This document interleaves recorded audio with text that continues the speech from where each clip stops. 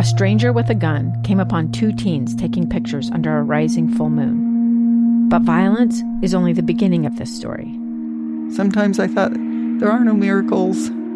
Yeah, there are, and this is a big one. I'm Amy Donaldson, and I've spent my career talking about how lives are undone by violence. The Letter is a podcast about how lives are remade. Follow The Letter at theletterpodcast.com or wherever you get your podcasts. Inside Sources with Boyd Matheson. Well, it's not very often you get to turn the tables.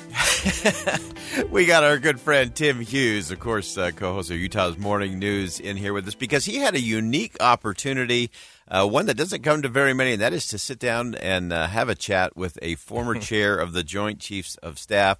And, Tim, you got to sit down with General Martin Dempsey. Tell us a little bit about why he was here and how you made that connection. Well, first of all, I don't have many inside sources. You're like the closest thing I've got.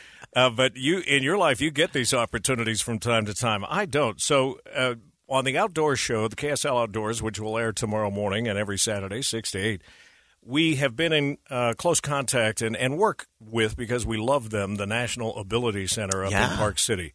And they do great programs, great, adaptive sports things. And 30% of the people that walk through their door are military that have come back from war and had, their amputees or have even some PTSD they need to work through. And just getting them out to do river running or get them back on a bike that they thought they would never ride or get them on a mountain to ski, it's inspiring. And every year they do a Saluting Our Heroes luncheon, which we always try and go to, Russ Smith and I, and we are really propped up by the stories that are told there, and there's always a keynote speaker. So we had Caitlin on from the NAC a couple of weeks ago, and she told us about who their keynote speaker was, and I said, wow, if I could get 10 minutes with the general, that would be amazing. She says, I think I can arrange that because he's my dad. Oh, so those are the best inside sources. Yeah.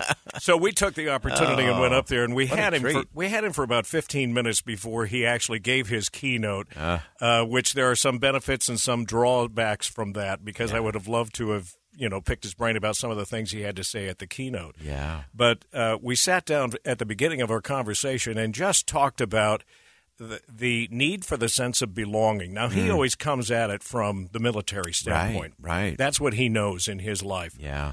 But he applied it also to what's going on in our society today with younger people and social, we put in air quotes, social media that tends to isolate. Here's just one of his thoughts.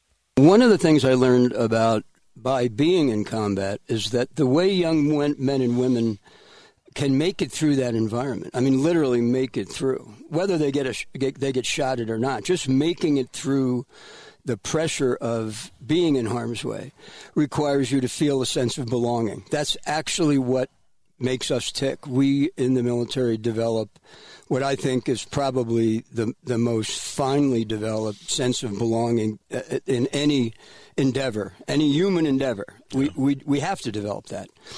And then when you think about it, when men and women separate from the service, they kind of immediately lose that sense of belonging. And then if they're injured, or whether it's a visible wound or an invisible wound, they added to that sense of loss of belonging is a sense of isolation. Two friends taking pictures of the rising full moon on a summer night. Two teenage kids doing what teenage kids do. When a stranger with a gun and a death wish changed everything. It was violent, it was senseless, and I will never understand it, I will never accept it. I'm Amy Donaldson, and unfortunately, we're all too familiar with stories about how violence shatters lives.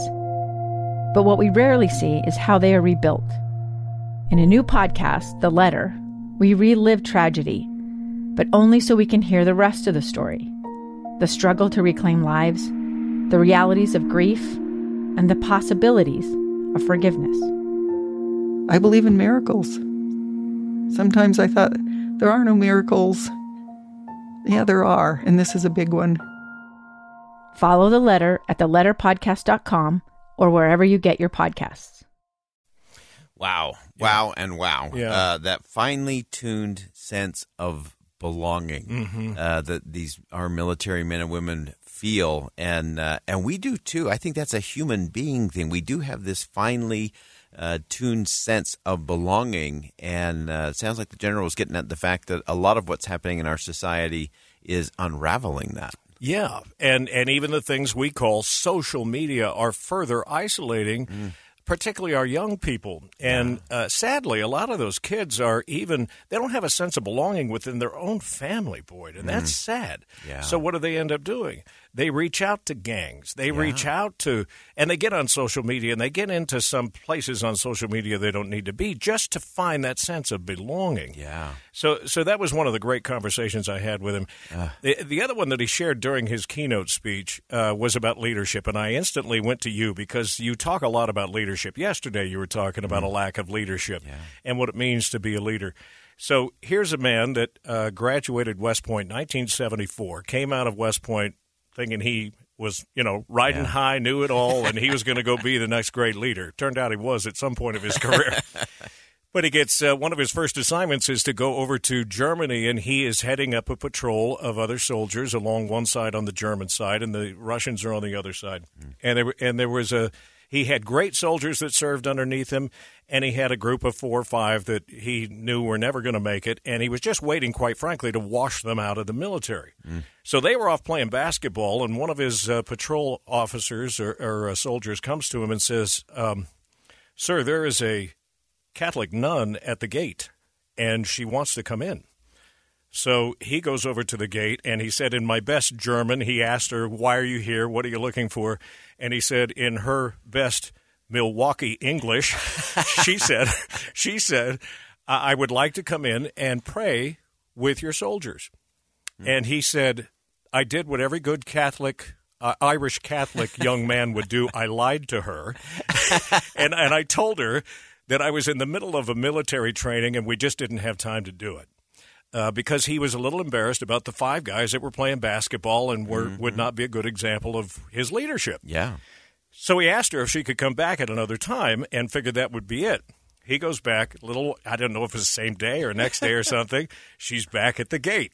So he goes back over, and he can't come up with another excuse this time. So he says, "You can come in and share some time with my soldiers, pray with them. But it's up to them. I can't make them do it, but you're welcome to." And he says, I asked her to follow me and walk to the basketball court where they were playing. And he says she took off running.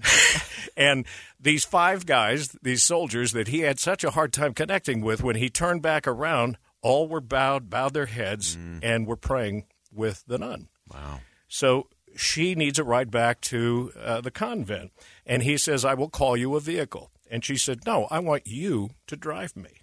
Wow. And so the Jeep comes, and he says, "This isn't a Wrangler.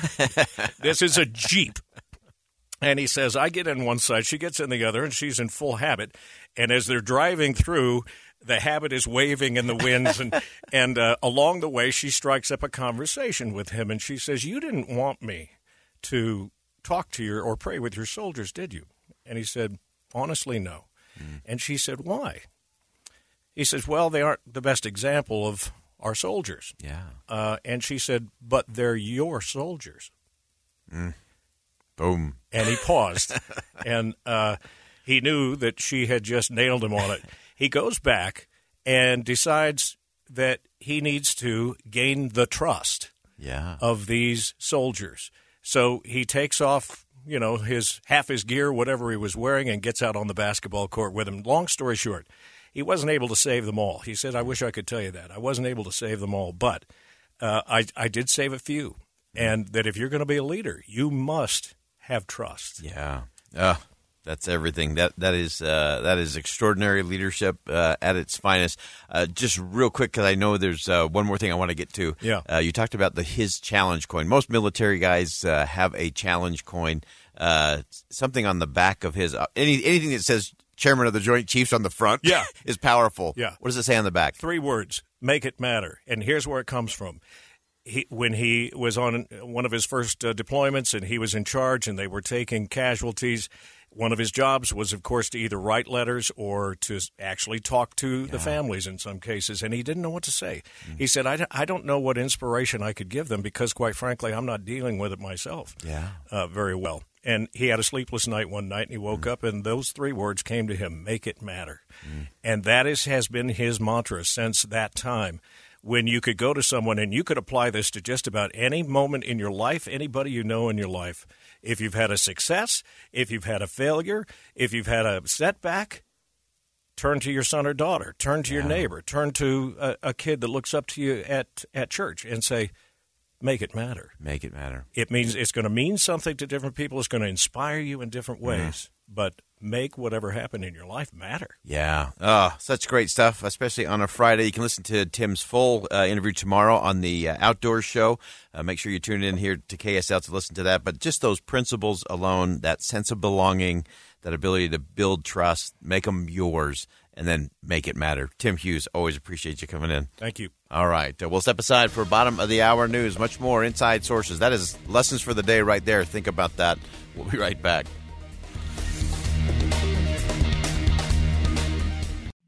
Two years ago, Americans watched in horror as a crisis unfolded at the Kabul airport. There's desperation and anguish. More than 80,000 Afghans have since arrived in America, but this story is still unfolding. I'm Andrea Smartin. In my new podcast, Stranger Becomes Neighbor, we'll find out what happens to these new arrivals in our communities. Who would help our newest neighbors? Follow us at kslpodcast.com, Apple Podcasts, or anywhere else you listen.